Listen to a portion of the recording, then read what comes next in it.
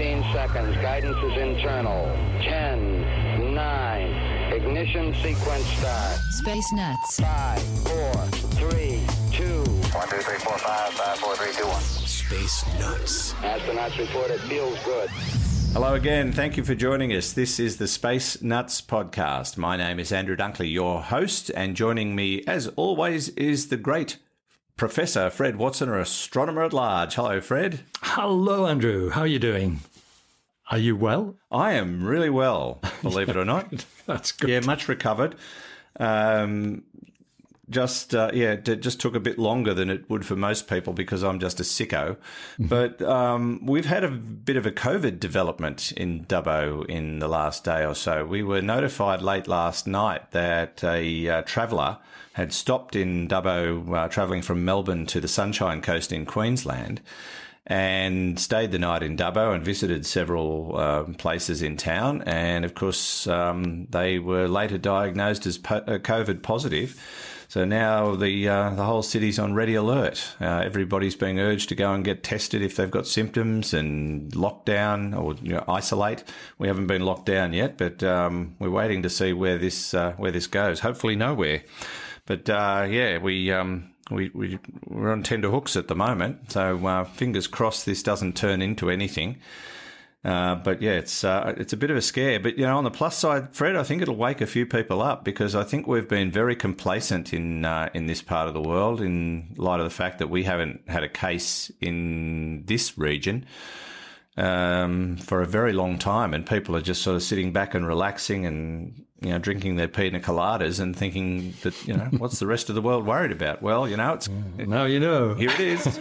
Yeah. So fingers crossed. Now you've had an interesting time because you went to Siding Spring Observatory and got snowed in. Indeed, that's right. So we were officially snowed in last night on the mountaintop, Siding Spring Observatory, about 150 kilometres from where you are, and probably 700 metres higher up, I think. And you probably had a lot of rain last night. Yep. We got blizzards pretty well. We essentially were stuck on the mountaintop. It was fine because the plan was to be stuck on the mountaintop. We stayed at the Siding Spring Lodge, operated by the Australian National University. But this morning, when you and I were planning to have our Space Nuts podcast recording, we were advised that the road was clear, but it might not be clear for very long. So we hot-footed it out of Siding Spring and made the 6-hour journey down to Sydney, which is where I am now. And it rained all the way, Andrew, every bit of the way. Yeah. We've had torrential rain, some of it sideways because we've had big, strong northerly winds blowing the rain in. The radio station leaked this morning because it was hitting the side of the building. So we found out where all the holes are, and that's the same place the mice have been getting in. Oh, yeah. It's been a pretty horrific couple of days, and we've had temperatures. I think we managed to get to 5 or 6 degrees today, and not much better yesterday. There's been snow in places you just don't ever see it. I mean, Coonabarabran up around the Siding Spring Observatory doesn't get it that often. No, that's right. So it was 0 this morning at Siding Spring, 32 degrees Fahrenheit. And it looked, to my mind, it looked as though it was set to be snowy for a little while. And the last time I remember it doing this was, believe it or not, in 1984, when we were snowed in for a week, I think, if I remember rightly. And there were snow men and snow women appeared all over the mountaintop because that was the only thing to do. Snow persons, right. as we called them when I worked for the ABC. Snow persons, right. yes. That's what they were. Yeah, anyway. Well, as we speak, Fred, we're getting another torrential downpour. It is bucketing here at the moment. So, yeah, we've had well over 46 millimetres so far, but it doesn't sound like it wants to finish yet, and it was supposed to have gone, a few hours ago, but it's still around. Anyway, we better get down to business because we've got a lot to talk about. On today's edition, episode 250, whatever it is, 256, I think, we're going to talk about MAVIS. Now, you're probably wondering what MAVIS is. Well, MAVIS is a very popular Australian name, but it's also the name of a planned observatory that is going to be more powerful than Hubble, and it's an Australian creation. We're going to look at a dying supermassive black hole. It's not going to go out with a whimper, I don't think. We had a question from Sean in Charleston, coincidentally, because you'd already chosen to talk about this topic. He was asking questions about the Pentagon's release of pictures and videos of UFOs, which they've sighted around San Diego. So he wanted to know what we thought about that. Well, I have no clue, but we will talk about it. And we've got questions about radio galaxies and the North and South Pole and the Earth's rotation and the melting of the ice caps, what effect it might have. So we'll tackle all of that today. Okay, let's start. Fred, who is Mavis and why is she in the news? Yeah, she's not... she's not a person. Normally Mavis is a who, but this is a what. And it's actually an instrument which is being built in Australia for the European Southern Observatory's Very Large Telescope, which is in Chile. And basically the instrument is going to, as you said, it's going to outperform the Hubble telescope on one of the 4 8.2 meter telescopes of the European Southern Observatory's Very Large Telescope. That's its name, collective name for these 4 telescopes and a few other small ones besides. In fact, MAVIS is destined for a telescope which is officially known as UT4, but all those 4 8.2 meter telescopes of the European Southern Observatory have got names from Chilean indigenous culture, and UT4 is Yapun. And I can't remember which one that is. I think it is. It may be Sirius. I think it's Sirius, the brightest star in our tradition. In Chilean, Yapun is. Probably. The other ones are named after things like the Southern Cross and other constellations. Anyway, enough of that, because that's not about MAVIS. MAVIS is actually an acronym. You might have guessed that, Andrew. And it stands for... Shocker. Shock horror. It's first, the M is actually an acronym itself. The M is short for MCAO, and MCAO stands for Multi-Conjugate Adaptive Optics. So what that means is some very fancy technology that takes the twinkle out of stars, because the twinkle is a blurring effect. Astronomers hate it, and without the twinkle, you would always have performance equal to the Hubble telescope. So the twinkle remover, MCAO, is the M of MAVIS. The rest is Assisted Visible Imager and Spectrograph. There you are, MCAO, Assisted Visible Imager and Spectrograph. And so what it does is what its name implies. It will allow you to form images of celestial objects with incredible clarity, because you're essentially eliminating the atmosphere, even though you're in a telescope on Earth. It's about 12,000 feet, I think, rather more than 3,500 meters, I think, is the height of the VLT, thereabouts. And that gets you some of the way, but the adaptive optics system is what really eliminates the blurring effect of the atmosphere, and so it will form images that rival Hubble, and in fact, essentially, it's expected to be 3 times clearer than Hubble. Sometimes these things take a while to get to, but the other side of it, the spectrograph, that's the really important bit, because a spectrograph is that universal tool that astronomers use to probe what stars are made of, to probe what's going on in galaxies, to probe whether stars have planets around them. All of these things come out of observations with a spectrograph, in which the light is broken up into its rainbow colours, and we analyse that barcode of information that is superimposed on the rainbow spectrum. So it's fantastic stuff. It's a number of universities that are involved. The leader, actually, of the project, I think he's certainly one of the senior members, a chap called Richard McDermott, who I know well. He's at Macquarie University here in Sydney.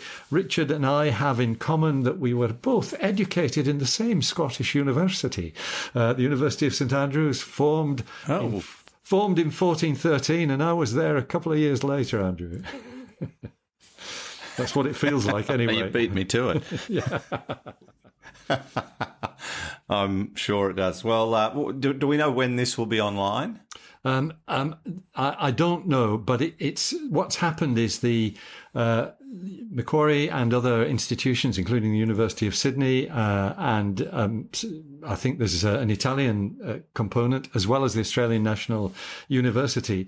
They have done a sort of feasibility study, which has been accepted by the gurus at the European Southern Observatory, and they're now kicking off to build it. The expectation is about 7 years to build. And these things, they take a long time, Andrew. They're not quick to build. One of the things that I was doing up at Siding Spring Observatory was basically sorting out a lot of stuff in the laboratories that I used to use when I built instruments, and I took decades to do it. So that was in the days when I used to build fibre optic instruments for astronomy. So it's 7 years is a sort of typical time for a major facility instrument like this. But what a thing to look forward to. As Richard said, he said that the instrument will permit scientists to push into a new frontier of the furthest and faintest things we can see. Wonderful. Wonderful. And possibly answer some of the questions that have been posed for many, many years. And yeah, can't wait. But 7 years. All right. Well, I think we can handle that. It's better than trying to wait for a message from interstellar space, isn't it? Well, that's right. A telegram or something like that. Yes. Moving. Yeah, that's right. Or carry a pigeon. A space pigeon, of course. Now, moving along, a supermassive black hole is dying. How does a supermassive black hole die, and will it go out quietly, we hope? No. So this is... I kind of figured. Yeah. We have in space what we call AGNs. An AGN is an active galactic nucleus. In other words, it's something that is detected usually with radio telescopes, and it's telling you that the supermassive black hole at the center of this galaxy is voraciously consuming its surroundings. So there's this accretion disk of material spinning around it, which is being refocused. Some of it goes inside the black hole. Some is refocused by the magnetic fields of the black hole to form jets, which point right angles to the accretion disk. We've discussed that many times.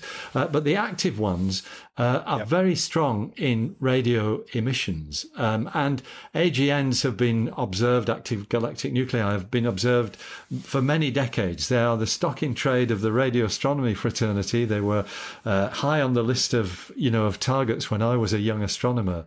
And in fact, the most extreme form of active galactic nucleus is something called a quasar, which is an AGN that's kind of going gangbusters.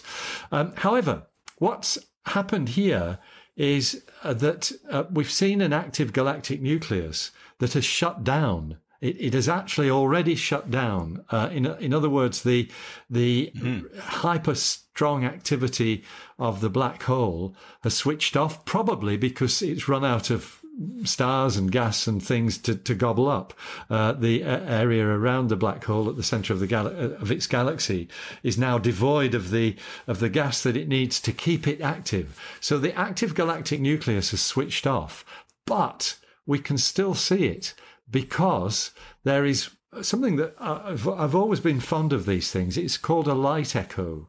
So what you're seeing is basically the ends of the jet of material that was squirted out of the black hole. You can't see the jet anymore, but you can see the sort of gigantic bubbles of gas at the end of the jet, which are still being illuminated by the light from the black hole itself, which is from the active galactic nucleus itself, which has taken a dogleg path to get to us. It's gone out from the black hole. It's illuminated this jet that's been squirted out above and below the black hole, and then that's reflected it to us. And what it's done is put a 3,000-year delay in the time that the light has taken to get from this galaxy, and that's exactly what we call a light echo.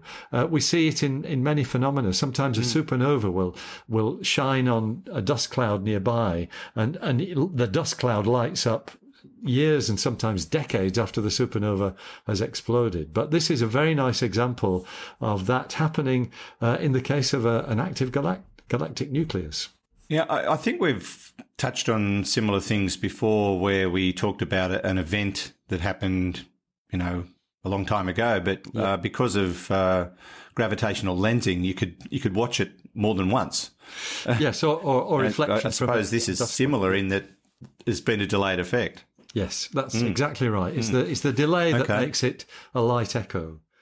All right. So tell me, what is the future of this black hole? What's ultimately going to happen to it?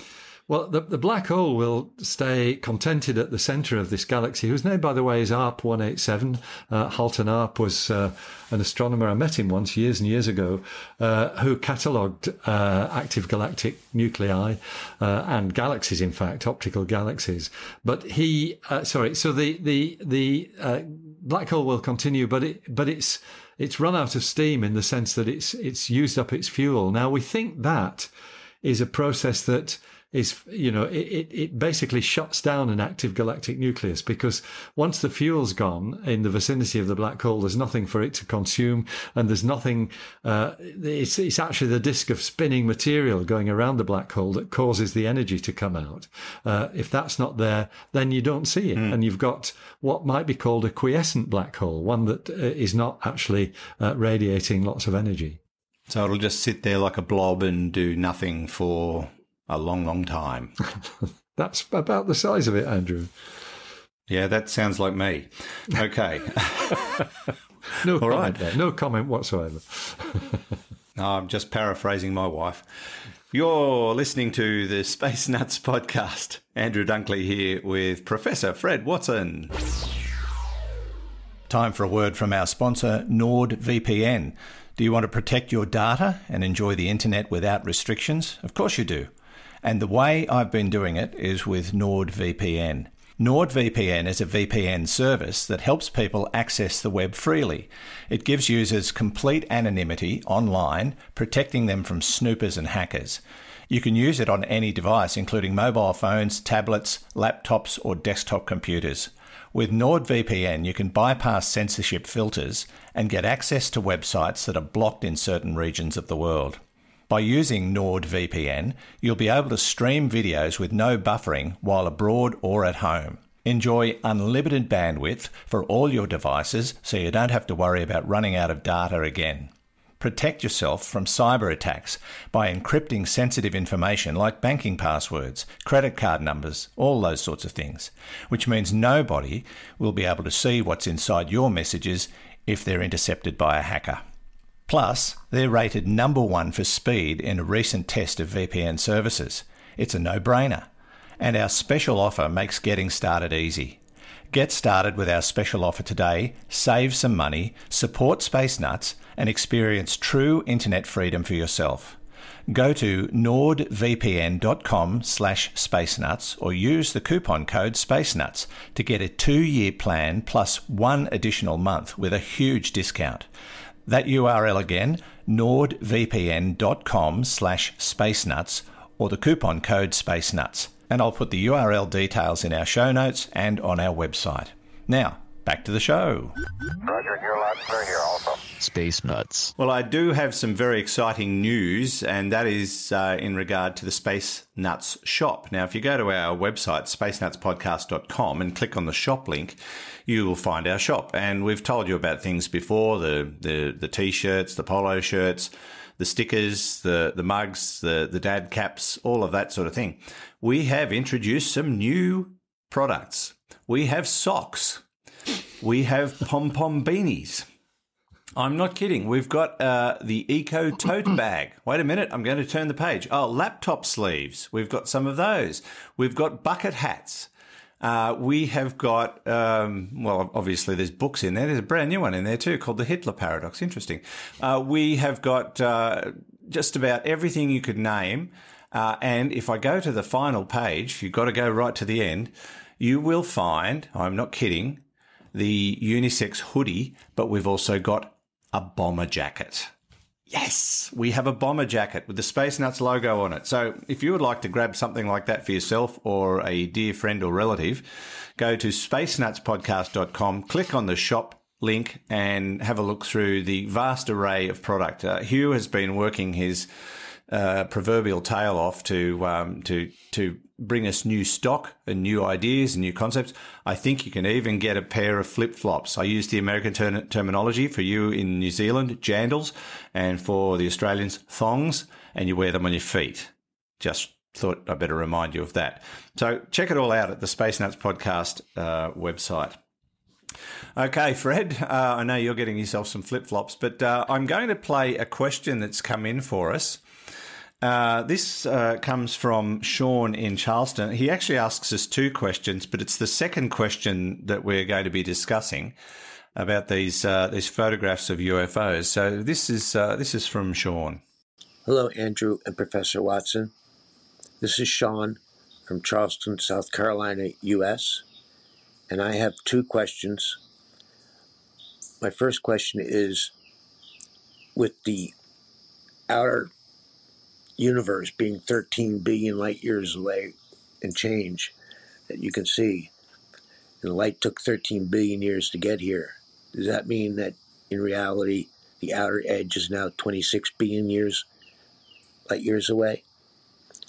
That's my first one. Second one is for the both of you, actually, what your opinion is with all this U.S. Navy UFO things flying around off of San Diego, flying at high speeds, making 500G right-hand turns. What your colleagues' opinion is it all bunk, or do you think there may be something of it, not as little green men, but as the technology of being able to do this? Thank you. You have a great show. I can't wait to hear it every time. So you guys have a good one. Thanks again. Thank you, Sean. He asked some interesting questions. I think the one about the 13 billion light years we've actually tackled that before, and it doesn't double. You might want to just finish that off for me, Fred, because that's as much as I can say. No. So Sean's question is a good one. And he's on the right lines, but it's actually a little bit more than what he's suggesting. So if you think about this, okay, we see the Big Bang. We can see the flash of the Big Bang in the cosmic microwave background radiation, and that is at a look-back time of 13.8 billion years. But it's not at a distance of 13.8 billion light years, because the universe is expanded by a huge amount in that time. So since the expansion of the universe has been going on ever since that light left, we can calculate that actually the distance to that horizon, the cosmic microwave background radiation, is more like, and I can't remember the exact number, it's more like 40 billion light years. But we're seeing it as it was 13.8 billion years ago. So the distance, it's where the distance and the time really get separated. So one is a look back time. Right. And the other is, we actually give it a name. We call it the proper distance, rather than something called a co-moving distance. There's some technicalities there, but the 40 billion light years accounts for the expansion of the universe that's taken place in that 13.8 billion years. Okay, that's got rid of that one. Okay. So, what do you think? What do you think of the UFOs? Andrew? Yeah, what I haven't really delved into the story myself. I've heard it in the news a few times, but I haven't really read much about it. But I think I'll stand by my previous statements in regard to this. I certainly believe that there is technology in the world that is beyond anything we've been privy to. And I do believe there are capabilities that we are achieving beyond the technology that we know of today. And so I think this is a human creation, and I think these possibly military type applications that are being tested And I don't believe they're manned because I don't think anyone could survive a 500G 90-degree turn. But I do think that there is probably some technology in play here that we are not privy to. That's my theory. Until I'm proven wrong, I'll stand by that. Okay, it's a good one. So the reason I was going to raise this topic today is because there's a really interesting article on The Conversation, UFOs, How to Calculate the Odds That an Alien Spaceship Has Been Spotted. And it's by a scientist at the University of Oxford. And he has applied something that in astronomy we use a lot. It's really almost the cornerstone of some of the deductions that we make about the universe. And it's called Bayesian statistics. Bayesian statistics actually is kind of slightly different from normal statistics because you start off with something called a prior, which is an assumption that something might be the case. So I don't want to go into the details, obviously, because it's very mathematical. And between you and me, Andrew, I'm not sure that I understand it either. But anyway, this scientist uses Bayesian statistics to come up with more or less what I've been thinking as well, which is that yes, there is clearly something going on, and you've put your finger on it that it could be as yet unadvertised technology. There is something going on, and the idea of a UFO, an unidentified flying object, we all associate that with the idea of alien technology, extraterrestrial technology. But actually, the expression itself doesn't demand that. An unidentified flying object is just that, an unidentified flying object. And when you apply this sort of statistical analysis, you get to the conclusion that it could be one of many, many things. In fact, the author of this article I think he was being a little bit tongue in cheek, but he said, these things in the sky could equally well be fairies, intrusions from the fifth dimension, swamp gas, foreign drones, sapient octopuses, or anything else. That's equally probable as it being alien visitation. There are a few other things, and there are some things that you would have thought might have been ruled out, but that might behave the way that some of these objects have done. I spoke to one of the pundits a few days ago, somebody who's kind of close to the action on Space Nuts, and I won't give his name, but I thought this was a very good guess at what might be going on here. Weather balloons. Weather balloons get everywhere, and because they can move with the jet stream, they can move extremely quickly. And of course, a 500G turn is absolutely no problem to a weather balloon. But my point is not so much copying what Stuart mentioned on our sister podcast, but it's to say that these things could be anything, and it's. The Bayesian analysis that this scientist at Oxford University went through came out with a 1 in 1 billion probability that this was a result of extraterrestrial technology.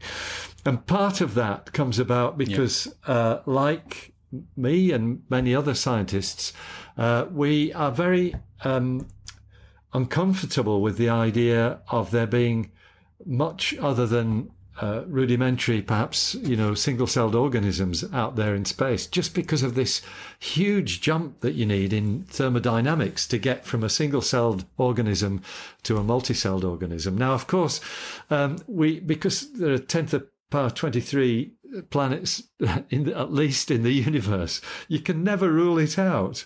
But the thing that's one of the other things that pushes down the statistics as far as alien visitations is concerned is just the enormous distances between stars and galaxies, and This all plays also into the Drake equation.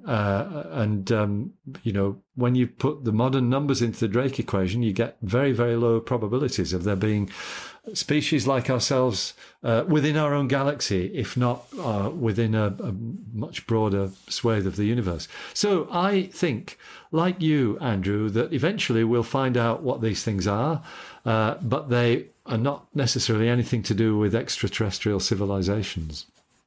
No, most likely not. And there's nothing to suggest that it's one single thing. It could be a multitude of phenomena.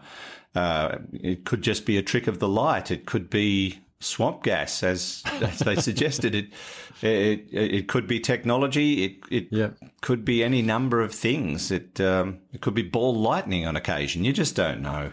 Yeah. And until we've got conclusive evidence, then we just keep looking.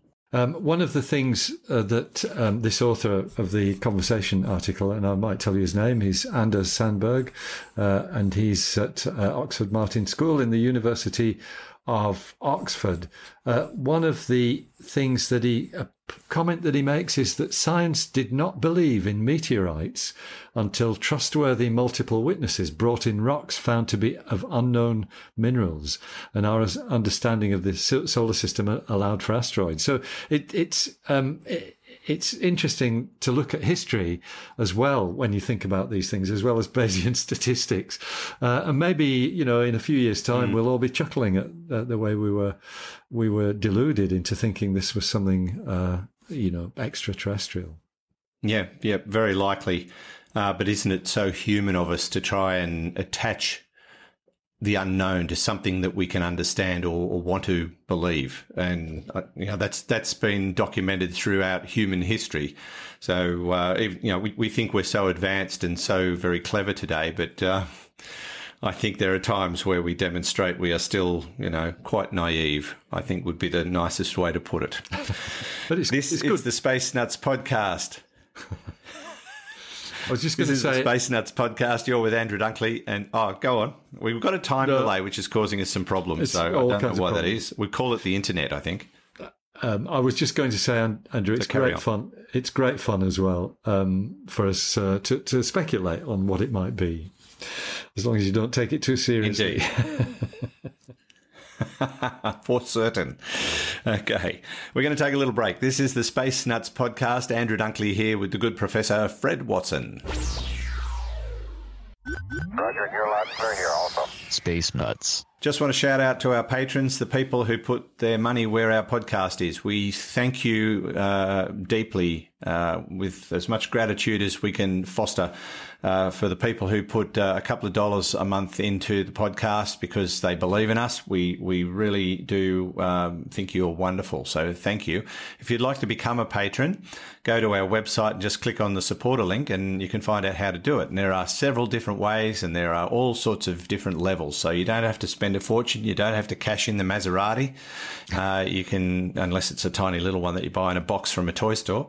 But it's not expensive to do and it's totally optional. But if you go to spacenutspodcast.com, click on the supporter button, you can find out how to support us. And of course, as I mentioned earlier, the Space Nuts shop, that helps us as well. And you get something for your dough, a sticker or something along those lines. But anyway, thanks for your support. Appreciate it. Those who choose Patreon or Supercast, it's a personal choice, but you're all wonderful, wonderful people. Now, Fred, question time. I know we ran a question earlier, but only because it related to something that you wanted to talk about. Let's go through a couple of audio questions now. And this one comes from Queensland. And if I may just take a little moment to self-indulge, Paul, 50-6. 50-6. I will say it again. 50-6. That was the score between New South Wales and Queensland in this week's State of Origin Game 1. I will eat my words when we lose the series 2-1, but for now, I'm going to gloat. This is Paul. G'day, Professor Fred and Andrew. This is Paul from Queensland, Australia. Congratulations on being one of the top 10 astronomy podcasts in the world. It's an awesome achievement, but no great surprise for us fans. Professor Fred, my question is about radio galaxies.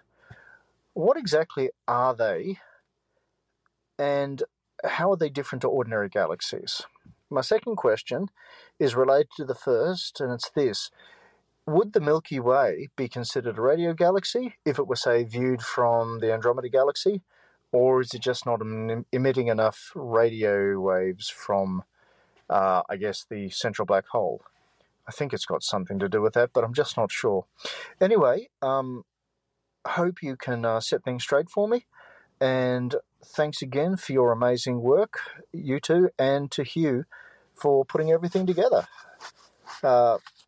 Cheers. Okay. Thank you, Paul, and commiserations. And Hugh doesn't do anything. Actually, he does. He works very hard behind the scenes. Okay, Paul's asking about radio galaxies. What are they, and are we in one? Yeah, so it sort of follows on from what we were talking about earlier with the active galactic nuclei. And radio galaxies were detected in the early days of radio astronomy, not long after the Second World War. And that was the name that was given to them, radio galaxies. And then people realized that some galaxies were much stronger in radio emission than others, and that's how the whole idea of active galactic nuclei came about. What we were just talking about of black holes consuming their surroundings, the surrounding gas and stars at a highly voracious rate, and basically re-emitting that some of the debris through the jets, the polar jets of the galaxy. So that is that's the more extreme end of the radio galaxy spectrum, if I can put it that way. And as I mentioned, the further, even more extreme end is what we call quasars. They were originally called quasi-stellar radio sources, and that kind of hints at the confusion when they were discovered, because quasi-stellar looks like a star, but they're actually in radio and they're point sources. We now understand them as being extremely active galactic nuclei. They're caused by black holes that are really devouring what is around them. So to the second part of the question, which I don't think we've been asked before, Andrew, it's a really good question. Is our Milky Way galaxy an active galactic? Sorry, is it a radio galaxy? It is, in the sense that the nucleus is indeed emitting radio waves, and it was one of the first radio sources in the sky that was discovered, the galactic center. After the sun. The sun was the first thing that radio astronomers found, actually before the Second World War. But the second thing, I'm pretty sure I'm right in saying this, was the center of our galaxy. A radio source that we now call Sagittarius A star. Sagittarius A is in fact, it's the first source in the constellation of Sagittarius, hence the name. And the star came about to distinguish it from another object. It's also strong in X-rays, and often, well, that's probably where the A came from as well, because of the X-ray radiation that comes out of it. So in that sense, our galaxy is a radio galaxy, but it's not a strong one, because we definitely do not have an active galactic nucleus in the center of our galaxy. And that's just as well, because it would be really radiating, electromagnetic waves, X-rays, radio waves, infrared as well, much more violently than it is now.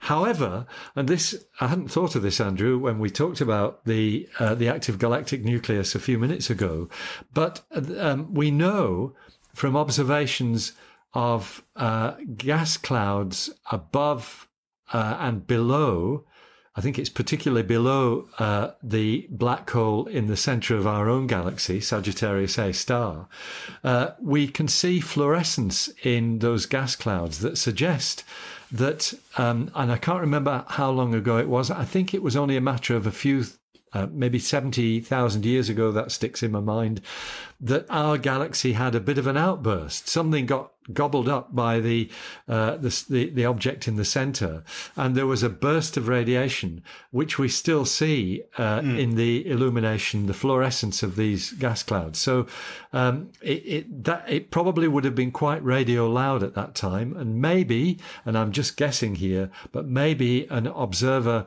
on a planet of a star in the Andromeda galaxy might have been able to observe it in radio waves. So they would have said, "Oh, the Milky Way is a radio galaxy," but then it switched off, and fortunately still is. Right. Okay. There you have it, Paul. So yes, but not a very good one, I think would be the way to describe it. Mediocre. Thank you for your question. Mediocre, yeah. Adequate. Okay. And 50-6, Paul. Just wanted to say it one more time. Let's move on to a question from Graham, who comes to us from southeast London. Hi guys, it's Graham from southeast London. I have a question regarding the poles and the rotation of the Earth around the Sun. When the ice caps were increasing, at some point they must have been, when the northern hemisphere was on one side of the Sun, and in the winter season more ice would have been deposited on that part of the planet, and then in 6 months later, as the planet got to the other side of its rotation, the ice would have been directly deposited more on the opposite pole and the opposite side. And if you take into account the Earth's tilt, each one of those could possibly have increased the Earth's tilt. So one side pushing in one direction and the other side pushing in the other direction. So the more ice and snow that accumulated on either pole in the winter seasons could have contributed to the tilt of the Earth. And now that the poles are melting and all the waters theoretically can travel anywhere on the Earth it wants to, most likely it's going to level out. Do you think that the rotation of the Earth, the axis, will go back to a more... Yeah, and that's where Graham got cut off because he only had one coin and he needed two for that particular question, unfortunately. But we got the gist of it, Graham. We got the gist of it. Ice, water, melting, freezing, tilting. So, Andrew, it's correct that these things do have an effect on the Earth. Not so much on the tilt. The tilt of the Earth's axis is very, very stable. It does vary a little bit. And of course, it precesses around that phenomenon called precession, which is what makes spinning tops not just spin on their axis, but also they do this slow rotation as well. The Earth does that once every 26,000 years. But what it does do is change the speed of rotation of the Earth very, very slightly. I mean, we're talking microscopic amounts here, but there is a change. And you and I have spoken about this before because I think, we've often said the day is getting longer by a tiny amount. It's about 2 milliseconds per day per 100 years. And we compensate for that with leap seconds, occasionally going into our time system. So tiny amounts. That gradual slowdown of the Earth's rotation is due to the tidal interaction between the Earth and the Moon. But it's not just a uniform slowdown. And I think we spoke a few months ago about the fact that for a certain period, and I can't remember when it was, it's within the last few years, there was a period when the Earth's rotation actually speeded up slightly, only by a tiny amount, but nevertheless something that's measurable. And one of the factors that was cited for that was the possibility of melting ice. It's, the fact that the poles are changing. The polar ice caps are definitely reducing. There's some interesting physics in why climate change actually is happening more rapidly at the poles than it is elsewhere. And it's all sorts of feedback mechanisms. It's to do with jet streams and things of that sort. But the speculation was that these large-scale movements of water, and it's meltwater, is actually changing the rotation period of the Earth by minuscule amounts. But nevertheless, with our current array of atomic clocks, it's measurable. We can measure these things. So the answer is yes, it's definitely changing. It's not quite as straightforward as the question outlined, but it is happening. The ice on the Earth's surface does change the way it rotates. Well, I suppose to use a really rudimentary example of it, it would be like cargo shifting in a truck. It will move the truck. Yeah, it'll move the truck. Probably that's right. More dramatically than it will the Earth. Yes, that's exactly right. So yeah. That's possibly a way of describing it. It's a great question, though. Thank you, Graham. Really appreciate it. I think that brings us to the end, Fred, of another episode. I do want to actually send out an apology to Marie Claire, who messaged me the other day about the podcast and said, I hope you and Fred aren't wearing the same colours. Yeah, well, we are tonight. Completely by accident. Yes, and it was pure coincidence. We do not plan this. It just seems to happen. We're on the same wavelength. Absolutely. Because we're in a radio galaxy. I think that must be it. Also, if you do have questions for us, don't forget to upload them through our websites, spacenutspodcast.com. Click on the AMA link and you can send us an audio question, or you can send us a text question through the email interface. We take both. And if you want to do both, that's totally up to you. And just a reminder to everybody that we do have social media platforms. We've got a Space Nuts Podcast Facebook page. We're on YouTube. We're on Twitter. We're just about everywhere. But there is a Space Nuts Podcast group on Facebook, which is completely separate, and it's basically run by the listeners. So you might want to join that and have a chat to some people about what you are working on or interested in. People often pose questions to one another, and everybody has a lot of fun answering them. So that's an option too. The Space Nuts Podcast group on Facebook. Which is well worth visiting. Fred, that brings us to the end of episode 256. Thank you so much, sir. Stay warm if you can, and certainly stay dry. I'll do my best, Andrew. Thank you very much. And once again, apologies for the delay because of ice and snow at the summit of Siding Spring Mountain. Indeed. Nice to see you again. Thank you very much. We'll catch you next week. Fred Watson, astronomer at large. Part of the team here at the Space Nuts Podcast, and back in Mission Control. Thank you again to Hugh Drury, who puts it all together with gaffer tape and duct tape and chicken wire. And he does a fabulous job of it. Actually, I did work for a radio station that was put together with chicken wire, but that's a whole different story. From me, Andrew Dunkley, thanks again for your time and for your continued support of Space Nuts, and we look forward to talking to you again on the next episode. Bye-bye. Space Nuts. You've been listening to the Space Nuts Podcast. Mission complete, Houston. Available at Apple Podcasts, Google Podcasts, Spotify, iHeartRadio, or your favourite podcast player. You can also stream on demand at Bytes.com. This has been another quality podcast production from Bytes.com.